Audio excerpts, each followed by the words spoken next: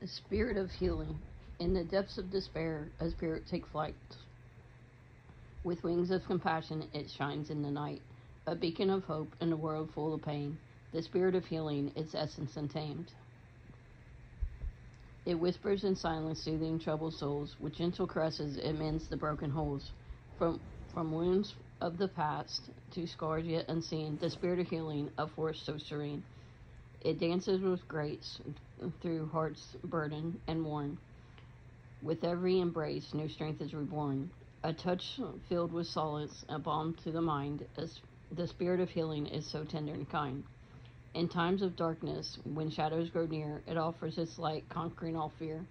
With each act of kindness, it spreads like a fire, the spirit of healing igniting desire. For healing is just not the mending of flesh, it's the soothing of souls in a world so afresh. In spirit of healing, we find our own peace, a balm for the wounded, a love that won't cease. So let us embrace it in this spirit divine, and let it guide us with grace so benign.